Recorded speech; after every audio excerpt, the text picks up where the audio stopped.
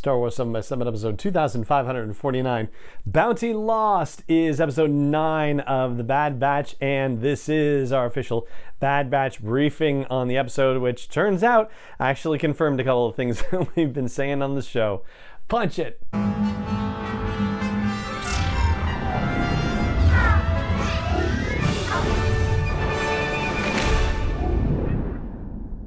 Hey Rebel Rouser, I'm Alan Voivod, and this is Star Wars 7 by 7, your daily dose of Star Wars joy, and thank you so much for joining me for it. So, Bounty Lost, episode 9, and this is a full spoiler briefing. If you've been with the show for any amount of time, then you know how that goes. So, let's just dive right in. So, we are picking right up after the events of the previous episode reunion, and it's as action-packed as you could ever hope it would be. First of all, them escaping from Crosshair, the Bad Batch, and having to decide that they're going to jump away from hyperspace even though they have no idea where Omega is, and that's of course frustrating, but Crosshair is leading the attack and they're shooting at the Bad Batch, but the Bad Batch manages to get away. And I know we talked the other day about the mid-season sneak peek, and that the only scenes that seemed to be new, at least through my eyes at the time, were a couple of things actually that are going to show up in this episode, as it turns out.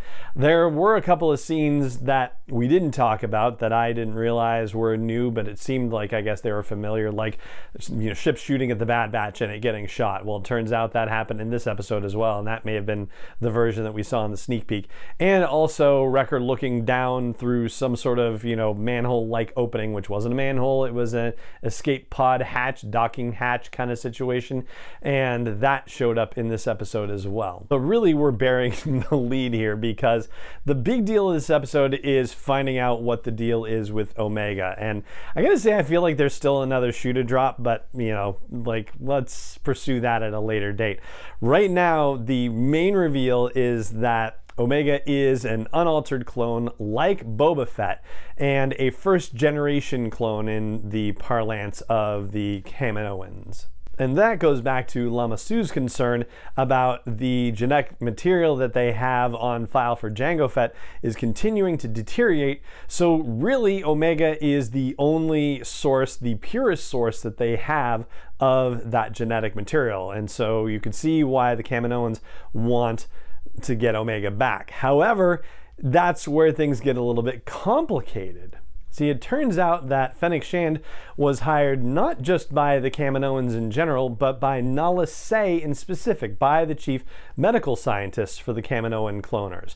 And to what purpose that is, we don't yet know. That still has to be revealed. We know sort of the negation of the purpose, which is not to let Omega fall into the hands of Lama Su, because as we see in the episode, Lama Su just wants to extract the DNA and is fine with killing Omega once they get her DNA, or the DNA, out of her.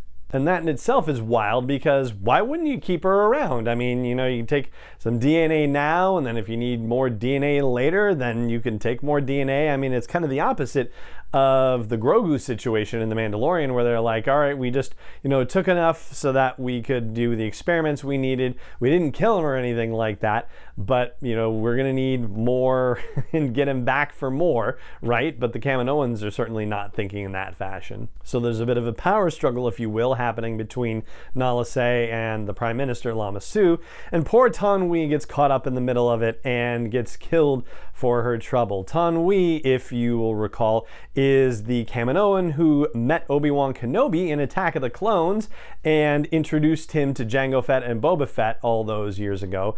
And in a nice little touch, Rena Owen was the person who did the voice of Taun We in Attack of the Clones, and they brought Rena back to do the voice of Taun We in this episode as well. And so the Taun We situation leads to a showdown between Cad Bane and Fennec Shand, and this is what we talked about in the other episode, the idea that Fennec wouldn't let the bounty go, but we are realizing in this episode that there are more complicated reasons why that's the case. And the fight that they have is a tremendous knockdown, drag out, it is awesome. This is one of the best fights in animation with Lucasfilm that I can recall in quite a while. Like, they really go at it, and despite the fact that Cad Bane tries to, throw her off her game by suggesting that she's not ready to go up against somebody as experienced as he is, well, she certainly gives him a run for his money. And, really gets the best of him, basically. I mean, even though neither of them wound up with Omega, she certainly did what she was setting out to do, which is make sure that Omega did not fall into the hands of Lama Su, and she managed to sabotage Cad Bane's ship on her way through the whole situation, so she was able to leave before Cad Bane was able to even have a shot at tracking the Bad Batch. And speaking of Fennec, that other scene that we saw in the mid-season sneak peek with her and Omega with those weird green stasis chamber tubes and Omega punching buttons on a control panel, well, that all happened in this episode as well. We find out that this is an abandoned Kaminoan facility in the Leto system, and we don't necessarily know where the Leto system is in relation to Kamino, but the Leto system is a brand new addition to Star Wars canon. It's not a planet that's been mentioned before, either in the current canon or in Legends. In the Borovio system, or the planet Borovio. Why am I saying vino? I guess I have wine on the mind. Borovio, that is where the facility is, and that's also a brand new planet. And this is a situation where it ultimately raises more questions rather than delivers any kind of answers, because there are Kaminoans in those tanks. I mean, it's like, why are there Kaminoans in these weird green chamber fluid things? It's kind of similar, or at least, reminds you a little bit of the tanks that we saw in the Siege in Chapter 12 of The Mandalorian, where, we heard the little Snoke music and they were like, what's going on here? And we found out that's when they were trying to infuse a bunch of other people with Grogu's blood. Don't know what was happening here, but it seems like the Kaminoans were experimenting on their own people, and how creepy is that? And Omega certainly gets the vibe and is like, I don't want to be caught and experimented on by my own people, just experiment on in general even. But hopefully she's not going to suffer that fate, and she's back in the hands of the Bad Batch by the end of this episode. Hunter makes her a promise that, I just feel like is going to get broken. I don't know. I can't I can't hear it and go, oh, this is going to backfire. The promise he makes is that Omega will never have to go back to Kamino again, and I see that promise getting broken by the end of this season somehow or another. But yeah, I guess we'll see what happens when the time comes.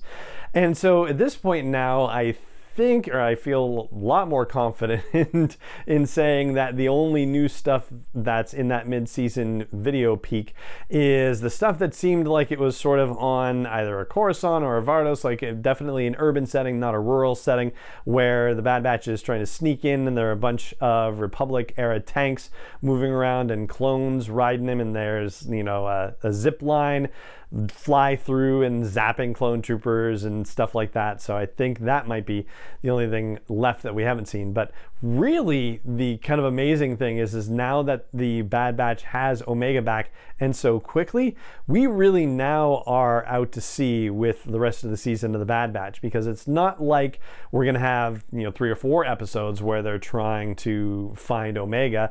It's one episode and it's done. And so the idea of sort of looser 4-episode story arcs that we were talking about when we did the mid-season review, well, that seems to have been kind of wiped out with this one, with episode 9, because that whole recover Omega idea, well, that's been done. So kind of now what? Now where are we going to go, and what are they going to get into? They're still in contact with Sid. They're still trying to do work for her. So, probably going back to her, I would imagine. But yeah, there's got to be something more than this mercenary life for the Bad Batch and Omega, and I think we've got to see it by the end of the season. So there you go. That is the briefing for episode 9 of season 1 of The Bad Batch. It's Bounty Lost, although it's definitely a better kind of reunion than the reunion we had in the previous episode.